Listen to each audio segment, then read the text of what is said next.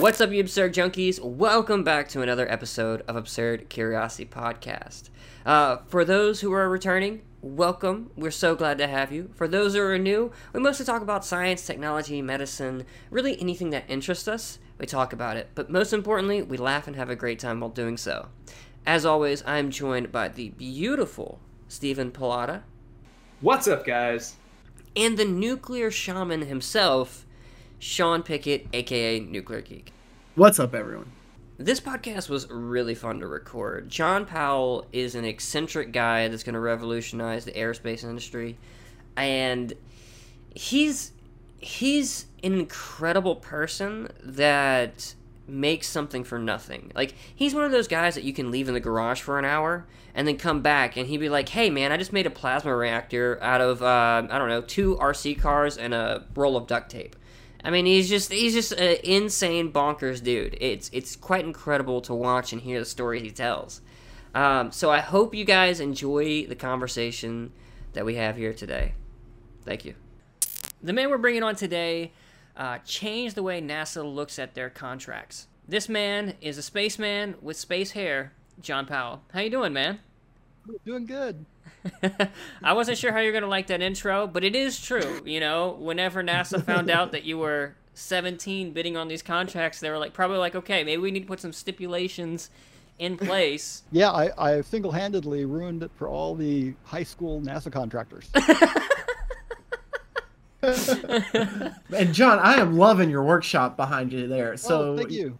And so you said that's Bell, the submarine? This is Bell. This is our submarine. What we've been doing a lot lately is life support system development and life support system testing. Yeah, how has that been going, by the way? Have you guys put it underwater or done any tests recently? Well, we were actually 3 months away from first dive when COVID hit. Oh, I remember you telling us So before. we got put on hold. So we've been doing a big overhaul, let us kind of go to our phase 2 of our life support systems.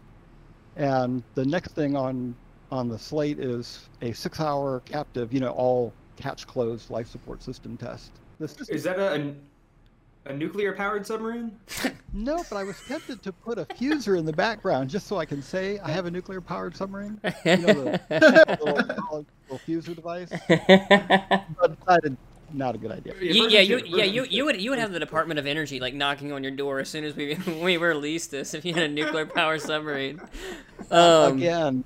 Is the test going to be done right there in your workshop? The captive test is right here in the shop. Basically, we have one person goes in and he's wired up with all the sensors and vitals, and then we're monitoring, all the things in the atmosphere in the sub. Mm-hmm. And we close it up, bring the system up, and then start doing system tests. So what kind of accommodations do you offer them? They got a toilet in there, bed. What do they have? It used to be the original design was a 2-person sub, and that's because we had originally went with all of NASA's data on life support, CO2 levels, and such. And then we discovered when we first running the tests that we couldn't get our numbers down low. Everything was just so whacked out. And then we discovered that NASA and OSHA has 2 different views of what is adequate life support. It's like what they run on the station is double what is mandatory evacuation number for coal miners in Virginia. Really? Because any chance read Scott Kelly's book, Endurance? No, I haven't, but I'm sure it's great. All about the CO2 levels. His girlfriend would get to talk to him once a week, and she could guess the CO2 levels based on his mood. And wow. Yeah. Do you have a CO2 scrubber in there, or how do you manage CO2? We have CO2 scrubbers. We actually have 9 CO2 scrubbers. I say it was a 2-person sub, but the entire aft cabin area is made up by the additional life support system volume. Oh, wow. Because we decided the standard doesn't cut it, and we're bringing it down to regular OSHA standards, for parts per million of CO2 and particulate. And it just took so much more volume. That's unfortunate, but I'm glad that you guys were like, is oxygen really needed? So I'm glad that you guys took a step back and said, let's do it correct and even exceed what NASA does. Who's going in first to do that? Well, right now we're running at about 1,100 parts per million. which is what you get inside your house. Oh wow. Okay, so that's The pretty decent. station runs at 10,000 parts per million. And That's a the big danger difference. fatal dose for coal miners is 5,000. Jesus, Wow. I didn't Oh, know it's that. I mean, it makes sense. I didn't though. know that. And it's not like a big secret. There's been congressional hearings on it, and astronauts have talked about it all the way back to the shuttle era. But Now- it's one of those you tough it out kind of things. Now the parts per million is at sea level. I'm guessing. That's, Yeah. they cite that at the partial pressures they're running on station, that they can get away with a higher amount. But all the medical data in the studies don't support that.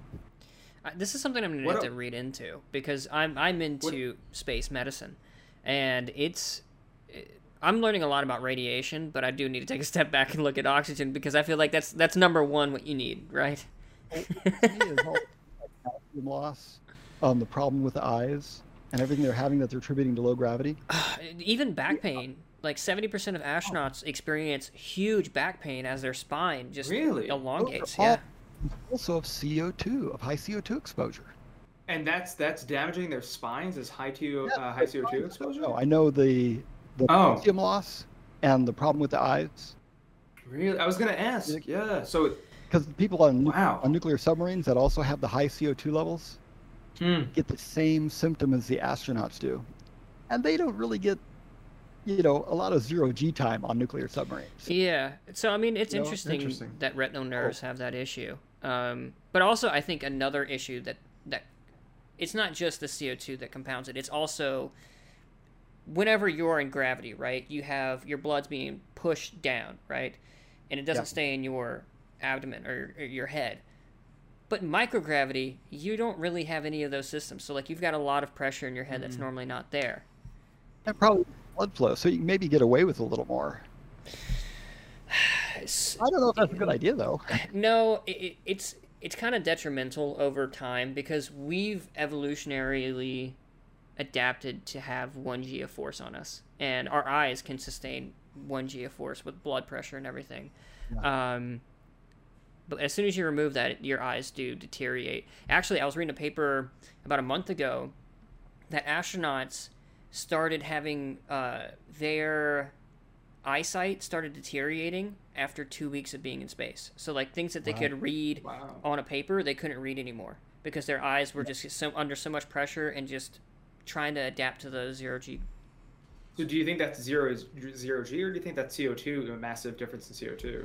Or I don't wanna speak on it. Lower oxygen, higher CO2. From the, I'm not gonna. Or radiation blasting their eyes. Yeah, The Right only out the thing I vision. would throw out there is there's all these submarine studies about submarine sailors having all these similar problems. Mhm.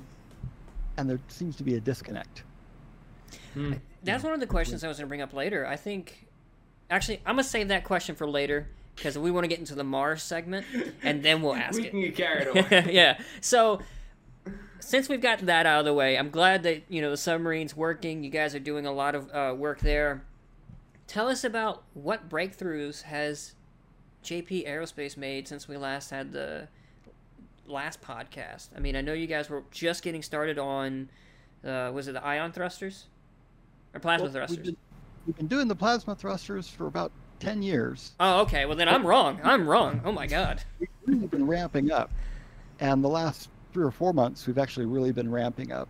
And we got a series of about 15 firings that we've identified that we're going to be doing in the next 2 months. Oh, wow. Okay. A bunch of really great progress. We've been doing a lot of these little guys. You showed it last time. The little The little guys. L2. Oh no, that's different than what you Yeah, showed that's us last different. time. What this is, see if I can point to it and hold my mic. It's an acrylic paraffin potassium hybrid. That's a mouthful.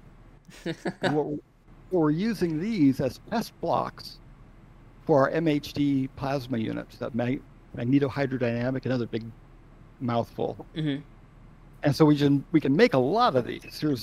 That was one we just fired. This is one we fired a few weeks before that. Is that cast? Is that like you pour those? Oh, Is that the acrylic is assembled and welded together, and then we cast the paraffin potassium into it. And then this gets dropped into a unit that has a big stack of magnets on either side, the neodymium magnets, and we're running at about 0.6 Tesla. That's a lot of Tesla. I mean, for a small object like that. Dangerous thing we do isn't the rocket engines, it's not the submarine. It's playing with those magnets. Yeah, that's a rare earth magnet. That's not even electrified, huh? So it's just always on. Yeah. Yeah. We're working on an electromagnet version of it, so it's safer. So we could turn it on and turn it off, because you can't turn off a rare earth magnet. Right. Is that just an exposed magnet, or is there a housing around that thing to protect it, or is it just exposed? Oh no, we do a stack. It's almost like stacking nuclear rod. Oh, so it's a series of the magnets and things, and we stack sets below and then above, and then we disassemble it all after the firing. So the nozzles, are you making those? Is that like additive manufacturing, or like the 3D printing metals, or is that just like a cast? How are you making those? No, it's a ceramic bathroom tile glued together, and we drill a hole in it. I knew it. I knew it was gonna be something super simple. Wow. That is awesome. Yeah. Dude, that's ingenuity. So, but what would you do that? So how's that scale up though? Is that when that scales up, it would be something that's more like? Well, scaled up, we're using an MHD magnetic nozzle. There won't be a physical nozzle there. Oh. Oh wow. And right now, that's represented by the magnets and the electrodes. We So are those the are new the- electrodes we're excited about. One of the big problems with MHD systems, like in combined cycle motors and things like that, is electrode erosion. You know, and you have that on ion engines, a big problem. The electrodes erode. But we're using ablative electrodes out of graphene. Huh. So you there's graphene, you have the conductivity, Yeah. but plastic, they're actually just PLA graphene. So we print the electrodes on a 3D printer. And as during the firing, they're on a spring, so they're pushed in. You know, like the 10-hour candles, as they burn, they get pushed in the spring. Yeah. It's the same, but since there's graphene PLA, it's conductive, you know, instead of copper electrodes like we use now. And as they don't clog up, because they just melt and burn off, or not burn off, just ablate, and you're getting fresh electrode being shoved in the entire firing process. What are you shooting for those electrodes to last? These run about 3 minutes, so these are 3-minute burns. Okay. You know, we're always into, you know, for something like this, you're usually talking about a 3-second burn, but and we want to start stepping up because we're going to need them to last, you know, hundreds of hours. Earlier, like a month ago, I was watching your YouTube channel. By the way, guys, if you're listening to the podcast or even watching it, definitely go subscribe to John's YouTube channel. It's absolutely fantastic. He teaches you so much, and he has really great shots of the Earth. But one of your episodes, you were talking about when you met Deke Slayton. And I am a huge fan, and actually, I'm ashamed to admit it. I didn't know who Deke Slayton was until I watched the Apple TV show called For All Mankind. And it was brilliant. It was brilliant. Have you seen it? I haven't seen it, no. Oh my god, go watch it. I think they nailed Deke. But whenever... I thought he was a fictional character. And then I was watching your YouTube video, I was like, oh my god, this dude's real. Larger-than-life guy. You know, but he really was a real person. He was a badass in the show, so learning that he was actually a badass IRL was even better. Yeah, he kind of either liked you or didn't. So can you go He didn't have a lot of praise. Can you tell us your experience about Deke? Well, like I talk about in the videos, when I first met him, this is way back in the early days, in the late 70s, and we were working with Space Services Incorporated. It was the first commercial space system. That was in the days where NASA would call up all your vendors and tell them not to do business with you and things like that. And actually, eventually shut them down. There was books and everything about it because the NASA guys confessed to doing it. Oh wow! But they actually it was the first commercial flight to space. Their first rocket was the Conestoga 1, and it was a Minuteman 1 refurb that they converted to a launch vehicle. And they put a payload on it and fired it out of Texas. I think it went to about 280 miles. Wow. And then their next one was going to be their orbital vehicle. This is just a ballistic up and down. Yeah. We were contracted with them at the time to make the upper stage, essentially a generic satellite. Mm-hmm. You know, and we were basing it on the Explorer 24, which was NASA's idea of a generic satellite that you could put anything onto it. Mm-hmm. You know, have a standardized bus for telemetry and power. And we've been talking to him on the phone. And back in the day where you wrote letters, or if you got a response in 3 weeks, it's like, wow, they must be really excited. That was fast. We'd gone through the whole process and working through about 6 months, and then they were going to sign the deal, you know, that we were going to be the provider. And they were going to send a guy up to sign. And that was when we were all 17 and uh-oh, we're in trouble. And then we found out they're sending Deke, because Deke Slayton had retired from NASA and got picked up as the president of Space Services. Oh, no. And a lot of times these guys will be figurehead presidents. Deke was not a figurehead president. He was in the weeds, working on the rocket, working the systems, you know, and getting those guys into ship shape. And he was going to come up to sign the contract, and we just thought we were dead. We had talked to a bunch of our business advisors, you know, more older people. Just, can you, and we'll make you something important, whatever title says, no, you got to do it. You've been talking to him on the phone, right? Yeah, he knows you. You have to go do this. And so we literally went to the airport. Well, this is the end of it all. He comes, you know, down the escalator and walking up. And I introduced myself, and it was just the world stopped. He just stood there and looked at me. It was that "where is your father" look. You know? And you were 17 at the time, right? Yeah. Wow. I just shaking in my shoes, didn't say anything, just out of fear. And he just stuck out his hand and said, "I'm Deke." I was like, "I'm JP." We were talking, and it was all okay. Did you guys ever working on that project together? I don't think their second rocket didn't launch, did it? No, they ran into all kinds of legal issues. NASA kind of shut them down. They got a temporary waiver to do one of the rockets, and they had a problem on the pad, and it didn't launch. And then the investors pulled out, and it was all for naught. So he didn't die in the spaceship like in No, he didn't die in the spaceship. in the show. Yeah. Hey, while we're talking about shows, can we ask? Are you able to talk about your experience on the UFO show for Showtime? Right. Oh. You know, I did 3 of them lately, and I'm not sure which one the time was, but they were all about the same. Okay, I didn't know there was 3. And they were all really great folks to come out and work with. Did they show us working on one of the V's in the parking lot? No. Wait, no. Was it? No, I think I'm the only one that saw it. Did you guys watch the HBO show? I don't have it, so I haven't watched it. Okay.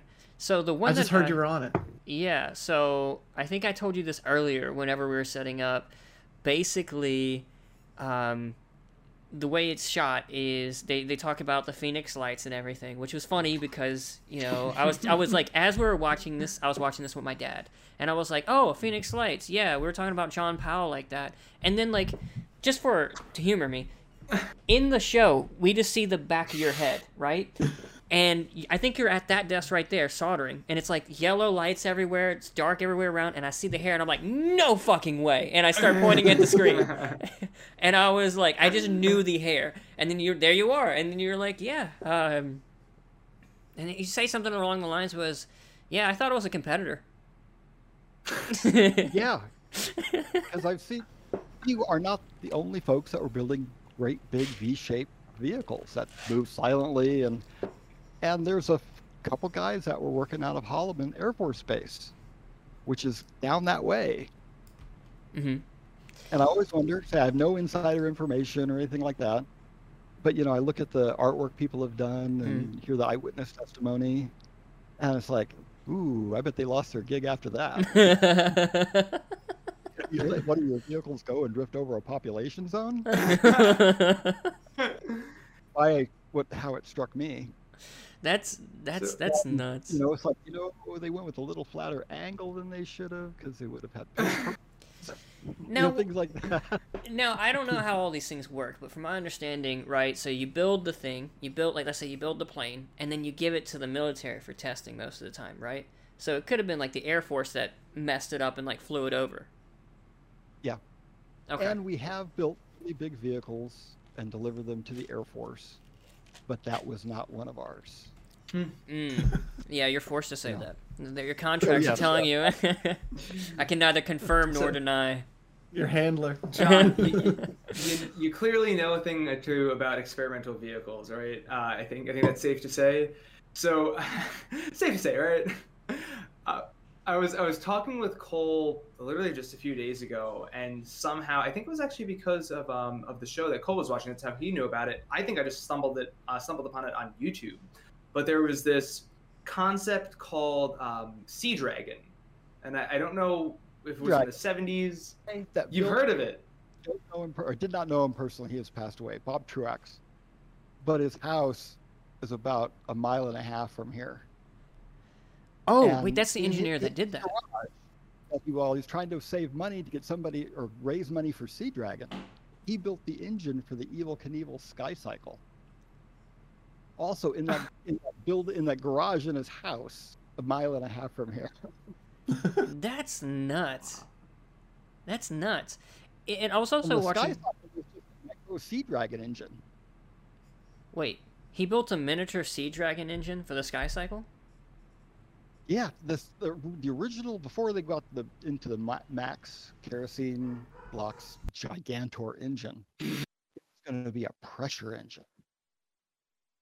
That's not how it ended up, but all the first early iterations were a pressure engine, and the Sky Cycle was just a pressure engine. Now, what's a pressure engine, if you don't mind me asking? You put water in it, you add so much energy to it that it's either going to explode or take you to the moon, and off you go. Oh, wait, so it's a steam engine. Or, not really a steam engine, Yeah. but... Pressure? Like you just Yeah. add air to the water? But you have to get it just right, or else you boil and bad things happen. Like a boiler explosion. I don't want to get too dark here, but you remember the Flat Earther that basically created a steam rocket? Oh. And... He actually built his vehicle, and the vehicle he built wasn't bad. No, it He wasn't. flew it, he crashed it, he retired. A unnamed TV show offered him a bunch of money to point its nose in the air and push the button again, and it killed him. Was it Jackass? No. it wasn't. No. And the guy was kind of crazy, but the thing that killed him was, he retired, he didn't have much money. They said if he could just climb in the thing one more time and push the button, after he wrecked it, it should never be flown again. I can understand that. You guys broke, one last hurrah and I can retire. Yeah. And it killed him. I remember watching it, and his parachute came out, and I was like, oh, well, that secondary is going to come in handy. And then he started going down. I was like, oh my god, I don't think he has a secondary. He did. Was it all recorded, Cole? Yes, Time. it was all recorded. Oh, wow. Yeah, his friends and family were watching him. Yeah. The failure was the same failure as the Sky Cycle failure. In Evel Knievel Sky Cycle, when it came off the ramp, the primary parachute came out and drug as it was climbing away. Oh my god. I need to watch all of Evel Knievel's stunts, because obviously I know, I've watched him jump 14 buses and then crash into the side of them, and you're like, dude, how are you alive? But Oh, yeah. Yeah, he survived the Sky Cycle, which wasn't a motorcycle. It was just a rocket they pointed over the canyon. But Bob Truax, the guy that built or designed the Sea Dragon, built the Sky Cycle. How much do you know about Sea Dragon? I don't want to go too far away from that. It seems like you must know a good amount. Wikipedia basics. It was really big in the 80s. They were really pushing it, going big. Do you think it's feasible? I don't think it's economically feasible. I think technically they have a giant pile of money. All eggs in one basket. There's not enough money on the planet to do 10 development flights of Sea Dragon. And the things you have. What about the concept? Just the concept of launching from water. Well, that's actually been done quite a bit. They took the Aerobee High sounding rocket, and to save launch costs, figured out a way to launch it out of freshwater lakes. And they did a lot of sounding rockets that way. Wow. It's actually a really solid idea. Yeah, because I mean the concept of Sea Dragon, I was like, okay, do we really need a rocket that big and something to have that much of a payload? Like, maybe at some point, but the concept of just launching from being fairly buoyant and launching from the water. They talked about how suppression of noise, especially if you're going to have that much thrust, the noise, the decibel at that point would just be deafening. So being able to put it out in the water somewhere would be a better option. Oh yeah, it definitely has a lot of things going for it. But the thing is, it's so huge. The cost of doing each one kind of prohibit doing a full intensive test program to actually get it working. So you're in that catch-22. It was the one thing when I was watching For All Mankind that I was like, nope, no, no way. Really? It wasn't the plutonium on board that did it for you? Nope, that was the thing. And that was one of the things I wanted to ask you later on. So, first, actually, let me get to the actual question I want to ask. What do you think about the current NASA SLS program? Do you think it's really even needed? I mean, all of it can be taken care of by Starship. It's a terrible program.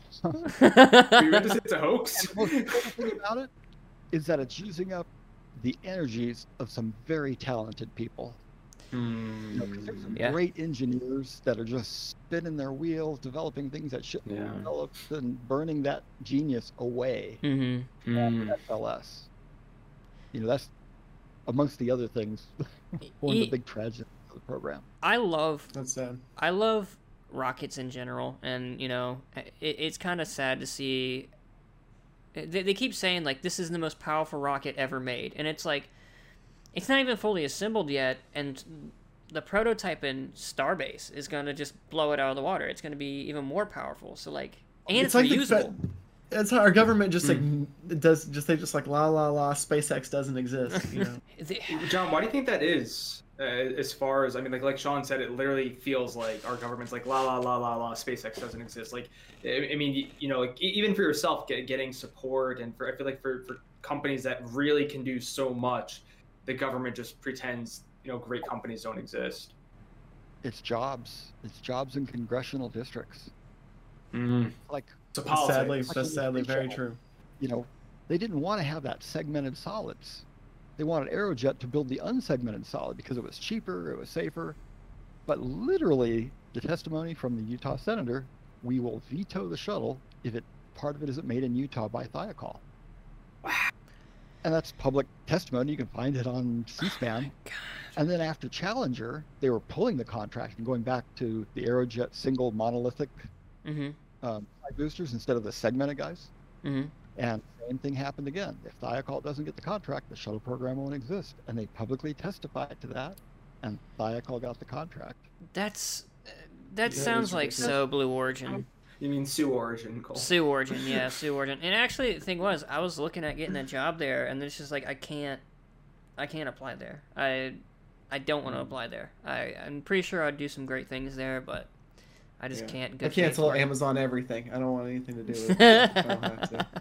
It's funny because I'm not sure if you've seen this, John, but their new robot, like the robot butler, like little dog, it's called Astro. Oh, yeah. Did you see that? It doesn't have sensors at the bottom of itself, so it just like throws itself down the stairs. Like even it doesn't want to be part of Amazon. Yeah. Even it doesn't want to be a part of the Amazon. So if there's stairs, it's just like yeet. Oh my god, that's terrible. So we were talking the other day about interplanetary life, and then life is so abundant out there. Just mathematically and theoretically, there's got to be aliens, right? They got to exist. So at some point, they had to have also created probably von Neumann probes. Life is so infinite, or time is so infinite, or so vast, that they send out these von Neumann probes. You probably know what those are, right? And so, so these self-replicating probes that are potentially, should be everywhere. Like if we start looking deep into space, and hopefully with the James Webb Telescope coming out, maybe we'll find some of these. But where are they all at, John? I mean, all these aliens are everywhere. The counter to that is the vastness of time. Say we lived in a gigantic populated universe where there was advanced life on every planet out there, all the planets that we've seen 1 billion years ago, and say we're not in that era now, right? It's like a pin.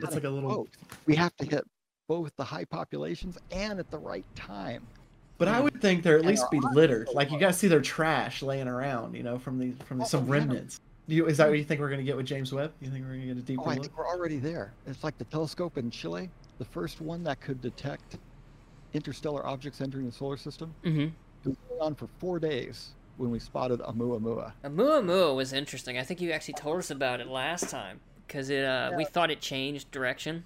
It did. It actually, well, it had an outgassing event and changed course. Now, the That's big nuts. debate is, what is that outgassing event? Was it a hydrogen? Was it... John, for anyone who hasn't seen the previous episode, can you talk about Oumuamua? Oh, Oumuamua was the first, essentially, interstellar object to come into our solar system. And it just made a pass through and was gone. But it had a bunch of weird properties to it that they couldn't, and they still haven't explained. The debate is raging on. A lot of formerly very conservative, serious scientists announced it had to be of manufactured origin, simply because of the densities and the size. It could not be a natural object. And then Wow. a bunch of other scientists said no, and they developed various theories of stuff it could be. It could be frozen solid hydrogen, a molecule thick, but 50 feet long. No one What? knows how that exists. But it would reflect the right amount of light and could be deflected by outgassing to reflect the course change that Oumuamua made. So it was so it was 50 feet long, but a molecule wide. That's just one of the competing concepts for what it was. That's nuts. The leading one. An amazingly thin, pure hydrogen object is the leading natural phenomenon. Like say a sliver off of a primordial Pluto. Honestly, I would Wow. I would just like to think it was aliens that were stopping by and was like, "Hey, we should go see, say hello to them." And then saw our, like, I don't know, 2016 election. And we're like, "Nope, we're done. We'll see you later." The most striking thing is its speed. Mhm. We think it just buzzed right through the universe. But it actually was at a thing called, I'm going to get the term wrong, solar velocity zero. What is that? It did not fly through our solar system. It was sitting stationary in space, and the solar system flew through it. Whoa. What? What? Relative to Yeah. our solar system, Yeah. not relative to the galaxy or anything like that. It was stationary, and we flew through it. And nobody knows how an object could actually do that, or actually hit that, be at that relative velocity. So there's all these questions around it. And we found it only 3 days after we turned the only telescope that could see things like that got turned on. So we're just starting to look out there. It's almost like we're in New York City and we blinked our eyes for a billionth of a second. Yeah. We didn't see anybody. Oh, there's nobody there. Yeah. That's nuts. So, Interesting. what are the current resources on Mars, and how can we utilize them? By not going there. We need to go to We need Venus. I'm not- Great answer. I'm a Venus guy. I think we should go to Venus. I told you this. We were actually writing these questions, and I was like, I remember John telling us that he's a Venus guy. We need more Venus questions. It's What been are the so long. advantages of going to Venus over Mars? Let's hear the argument. Well, they always say Venus is the hell world. It's got the high temperature and high pressure. Mhm. But we've known how to handle that since the 50s. Mhm. A bathysphere, or the Alvin on the bottom of the ocean, the submersible, handles 4 times the pressure as the surface of Venus. Wow. And the pressure and the temperature you can handle with a good pair of oven gloves. It's not that hot. Really? It's about the same temperature, not of a conventional oven, but of a ceramic oven. I thought it was far hotter on Venus. Oh, it's still 900 degrees. Yeah, that's pretty hot. You can buy a ceramic film that has tools you can use in it that can handle that. What's a more hostile environment, However- Mars surface or Venus? Mars has the high radiation loads, the same as in interplanetary space. And there's a lot of theories of how we in the future handle that, but we don't know yet. So we actually don't know how to handle that problem. But we do know how to handle pressure and temperature. So I was talking to Jeffrey Chancellor. He's like one of the lead interplanetary space travel radiation expert, and he's been doing it for the last 20 years. he basically told me, he's like, yeah, we still have no clue how to stop all this radiation. And whenever, like, say, we're going from Earth to Mars, right? There's like 8 months in between. What happens if there's a solar flare? They everybody died. Huh? They Everybody actually dies. no, not from if we get hit directly on, yeah, you're gonna die.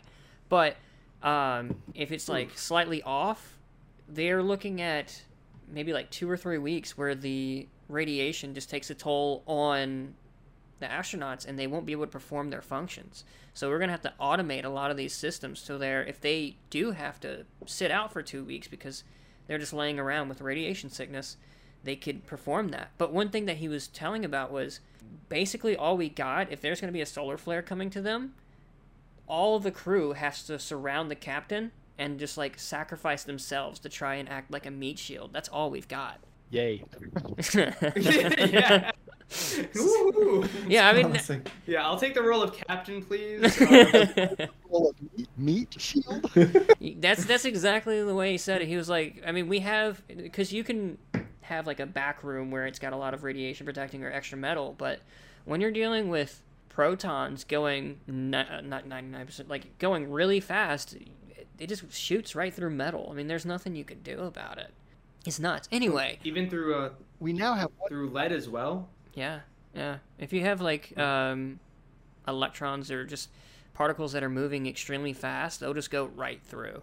Like one of the issues for hydrogen engines is whenever you put it in like a metal container, like a tank, right? You have to have special tanks because one, it's high pressure, but two, hydrogen will just like maneuver and leak through like the metal because it just like maneuvers in between the metal and phases out. Hope is that the radiation goes straight through you, and it doesn't have an interaction. It's just it will get through anything. And that's what you want. You want it to go right through. You don't want it to stop or or cause some interaction in your body. You want it to pass through without interaction. Oh, radiation, yeah. It needs to be low enough ionizing that it's not creating an ionized path through your body. Yeah, if it's ionizing, you're it's gonna smoke you. That's one of the other scenes in the For All Mankind, whenever she's in the radiation storm and she runs out to grab her teammate. She takes her radiation dosimeter off and leaves it in the cave. And I'm sitting here as a radiation safety officer going, no, just wear it. We don't care. We just want to know what you're dosed to. But then I realized after she did it, because they'll take her ability to fly back up there. And it's actually really cool. I'm not sure if you guys haven't seen For All Mankind, go watch it. It's fascinating because whenever the solar flare starts hitting the moon, the ionization of the moon, like you start seeing like these waves appear, like all the lunar dust starts dancing. Yeah, it starts dancing. It's extremely beautiful but deadly. I'm just still reading out on the whole meat shield. So now there's one lower than the red shirt on Star Trek. You have the red shirt that makes you the meat level. That's my favorite part of Star Trek. Whenever they go off the ship, and there's always the new 3 guys you've never seen before, in a different color shirt, and you're like, oh, those guys are dead. You're never seeing them again. What do you think we're gonna need as far as careers go when we get to Mars? As far as the first, say, 25 people, 30 people, whatever it is, what do you think are going to be needed to just get that base group going? Oh, the number one thing, you need a whole bunch of project managers because everything's going to break. And you're going to have to come up with new ways of doing things, figuring things out, and you can't wait for a new tool to come in for this new problem. Right. So you're going to have guys that have experience, not paper project managers, but actual project managers that have been in, in the aerospace field, know the hardware, know how to pull a team together, fix stuff. That's going to be your number one. So even more important than doctors or anything like that. Oh, yeah. I think so. One of the projects that one of my friends is working on is creating a bunch of VR training sets for the crew. So, like, let's say, the first crew goes to Mars, right? And during that Mars trip, the doctor dies, right? But somebody needs appendix surgery or something like that. They're making VR training sets so that they can operate in VR, learn how to operate on somebody in a pinch. And they're going to save all those to like a solid state drive. So if there's ever like somebody's like, oh, he has appendicitis, Well, you can't. There's going to be like a 40-minute delay between Earth and Mars. You can't say, okay, grab the red tool, wait 40 minutes, and then do it again. It has to be all local. So that's what they're doing, is they're trying to teach people, or create these programs to teach people how to do surgery whenever a surgeon's not there. Just in time matrix training. How would a multi-planet species communicate and have, like, would we have like a multi-planetary internet system? How do you think that would work? Because, like, with Mars, right, you send 40 minutes that way, and then 20 minutes that way, 20 minutes back, that's 40 minutes. How do you think that would work? Do you think we would have an internet? I think it's going to be like talking to your grandma in 1950, where, you know, all the communication took a month to get a letter back and forth, and somehow we survived. For me, it's going to be interesting, because one of the things that causes cultural differences is space and time. And Oh yeah. I wonder if we were able to have an internet, if that would, like, dampen it, you know? Because, I don't know.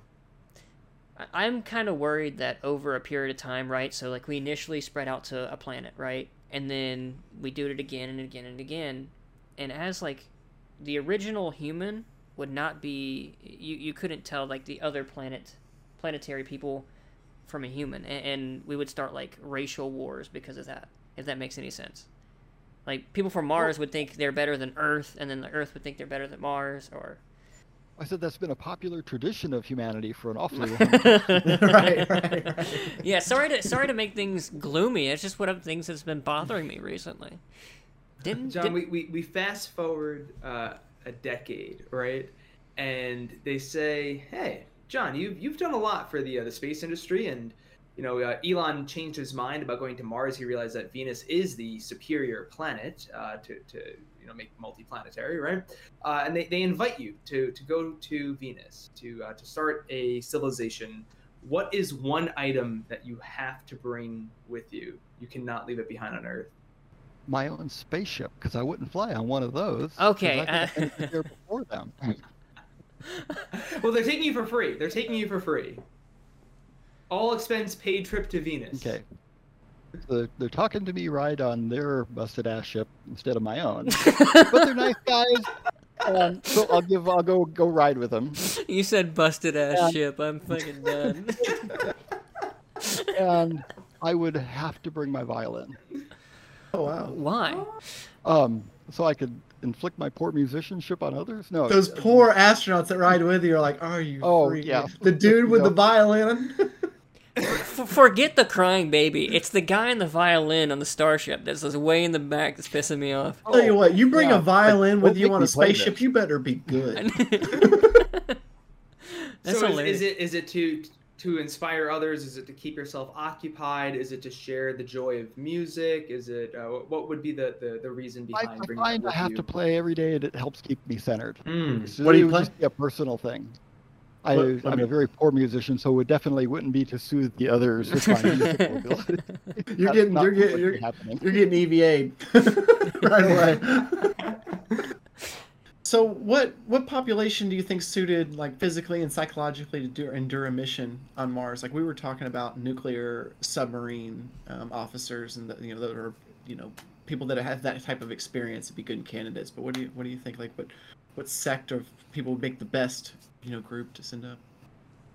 Oh, I think it's going to be kind of like the Arctic colonies, because it's going to look more like an outpost than a city. And you know, you can get the research outposts that have a couple thousand people in them in the Arctic, and so you have a lot of highly educated introverts and the 2 or 3 extroverts that are going mad and can't wait for the next boat out. That's funny. That's Things funny. that they have to do with, and I think we're going to see, at least initially, you know, those same kind of issues. You know, a lot of really driven, scientifically minded introverts. It tends to work out okay.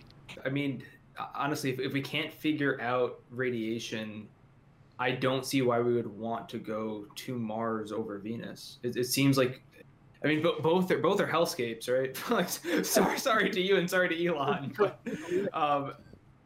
Yeah, I mean, well, I guess probably potentially the biggest issue is, does Venus have any good resources for its waiting there? There's clearly no water, right? It's all boiled off. Yeah, but it's a whole planet.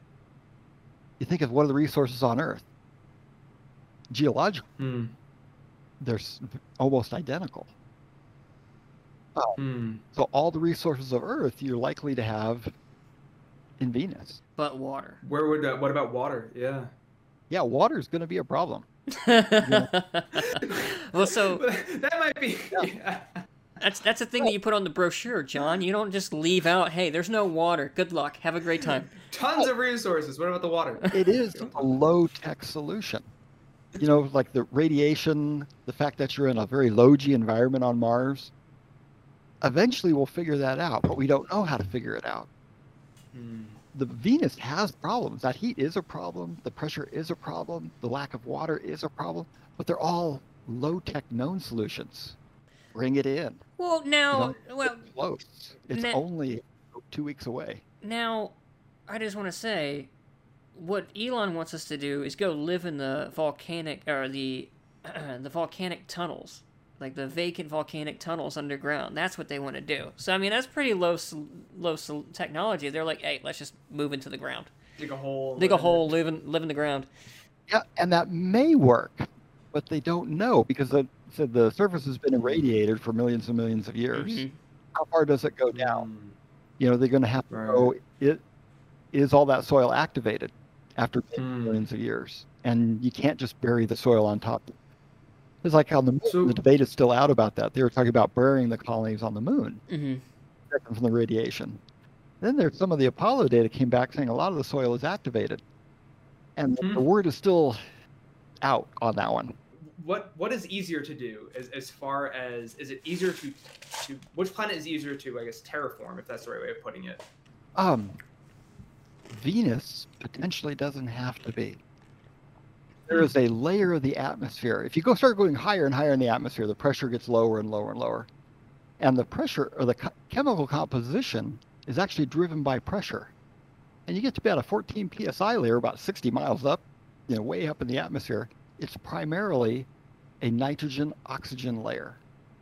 And it could be the only other place in the solar system where you could take your helmet off. Huh. So what if instead of going to the surface of Venus, We're in an airship? you lived in the atmosphere?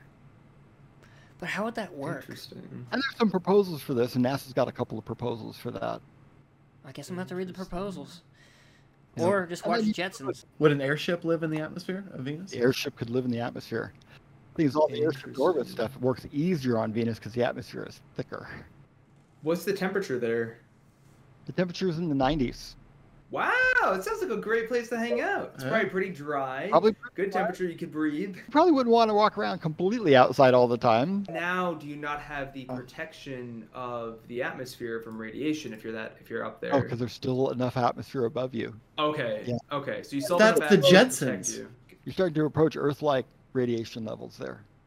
That's just So the you can Jetsons. build up. Yeah, Yeah. Jetsons. Yeah. They're stilted, Yeah. Who knows how Oh, far yeah, up they yeah. are? This one's a kind of out of left field. It's kind of one of our last questions. Well, not the last question, but the second to last question. John, do you know anything about DMT? EMT, I don't know the acronym. It's a extremely strong psychedelic. It's like acid, but way more. Your body naturally produces it whenever you dream or right before you die. And would you be willing to take it if you were able to speak to aliens? No, because I would discard the premise. Okay. Okay, what's the premise? The premise is that speaking with aliens is purely a mental activity. I would say it's also a physical activity. When you meet someone, you see them, you interact with them, you touch them. If something's happening on purely a mental level, I would question the validity of what I was doing. Mm-hmm. Is that really what I'm doing? If Yeah. I can't see, touch, Mm-hmm. talk to him, Now, shot by lasers or is there any question or topic that we haven't asked you yet that you think we should ask? what's going on the next flight? because it's the mundane stuff where all the real action happens. You know, we Okay. talk about all the exotic stuff, but like, and I brought the prop, so I got to show it off. Okay, hell Cool. yeah, hell yeah, hell yeah. This is one of our helium valves for the airship. You imagine a tube hooked up to there and a tube hooked up to there. Okay. This is a draft version of the valve, so it doesn't have the O-rings or things on it. And it's just a little poppet valve that opens and closes. But we're moving away from servo-driven valves and moving to pneumatic valves. So this is a Okay. pneumatic piston, and it's hooked up to a tank below, and it drives the piston, and we count how many times it fires, and we got a video on it. But we've been doing this on the last 3 or 4 missions. And we'll probably have about 7 missions where we're flying various versions of the valve. And it's just testing. Valves aren't very glamorous, not very exciting. It's not like space colonization. It's just a valve. Yeah. But it's doing this kind of stuff that drives the program. It's all the mundane. You got to get the valve working. You got to get this piece of hardware. You got to get this computer working. And it's testing and flying over again. And this flight that we're coming up will be our 200th mission. Wow. And about 13 years ago, we had our 100th high altitude run. And so we kind of made a celebration of it, and we're inviting team members and people, because, you know, people come and go, get jobs. So we're kind of inviting all the old gang back, kind of getting the band back together Mhm. That's cool. and getting everybody for this 200th mission coming up in November. Yeah. Now, what does that valve actually do? Like, I mean, obviously it's a valve, but what is it used for exactly? You open it up, you turn on the blower, and you pump helium from one cell in the airship to another cell in the airship. Oh. You pump forward, and the airship nose comes up. You point the helium back, and then tail comes up. Oh, wow. And it rolls, move it, pump it to the right hand cell. So there's no control surfaces on our vehicles. We handle the orientation of the vehicle with helium management. So, are there any social media accounts that you want us to shout out? Or, I mean, obviously you got the 200th launch coming up. The biggie, well, I post a lot on Twitter. Oh, yeah. If you Love go the to our tweets. homepage, jpaerospace.com. There's links on the top to our video, our YouTube channel, our Twitter channel, and all the other guys, our Facebook. But I try to put a bunch of tweets up every day of pictures of what we're doing, just so people can see it and it's easy. Oh, yeah. And we're putting new video every week. The last video is a commercial we flew a slot machine for a casino. It was so much fun because they took the video of the slot machine flying to the edge of space, and they got all, a bunch of dealers and everybody together, put them in white shirts with the 60s thick glasses, put them on mission control consoles, filmed it in black and white, all smoking like they're hardcore mission control guys, and do a countdown to launch the balloon. And it was just all tongue-in-cheek. They did the slow astronaut walk with the sunglasses. A lot of That your was- content's great. I love it. Is that online somewhere, or people Yes, can online. find I it? posted that one last night. Okay. Oh, on okay. Twitter? Gotta watch that. Everybody, one. everybody watching this podcast cool. has some homework I'm to gonna do, watch especially on Yeah. John. I'm gonna retweet that. That's really One cool. that's coming out in about 3 days is another meeting an astronaut. But this is one that didn't go well. Oh no, I'm so sorry.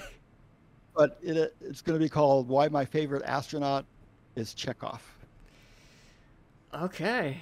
And wow. I know it's not a real astronaut, but you'll see why in the video. Okay. Well, I'll be watching it as soon as it comes out. This is gonna be That's exciting. cool. This podcast is gonna be out after that video comes out. So you should watch that first video about the slot machine, and then you should also watch this astronaut meeting with John. John, thank you so much for coming on this podcast. It's really a delight having you. I know my internet's been screwy. I thought we were over the internet problems, but I guess, life's interesting and throws curveballs in your way. For everybody listening to this, thank you so much for listening. Don't forget to like and subscribe to our channel, and you can also follow us on Twitter at Absurd Curiosity. Yeah, John, thank you so much. It's been fun. It's great having you on again. Maybe we'll do Thank you. it while we're doing a life support system test while I'm all wired up and see if I'm going to die. That would be awesome. be- that would and be- I was trying to ask that in the beginning. Are you the one that's going in? I'm the one. I have to be the one because I can't put an employee or a volunteer in there because of Because of insurance. OSHA. Because of So OSHA. I'm huh? always the guy. As long as you're an owner operator, you're not an employee, right? Right. That's And the hardest- interesting. The guys order pizza during the test, And they sit there and eat it in front of you. Pizza. Oh my god! Wow. And how long will you be in there again? This will be the 6-hour test. 6 hours. Ooh, That's fun. ooh, 6 It's a hours. long cool. time breathing air that you've made yourself. Get all your farts out before you get in, right? Anyway, thank you so much, John, for coming on. Bye, guys. Bye.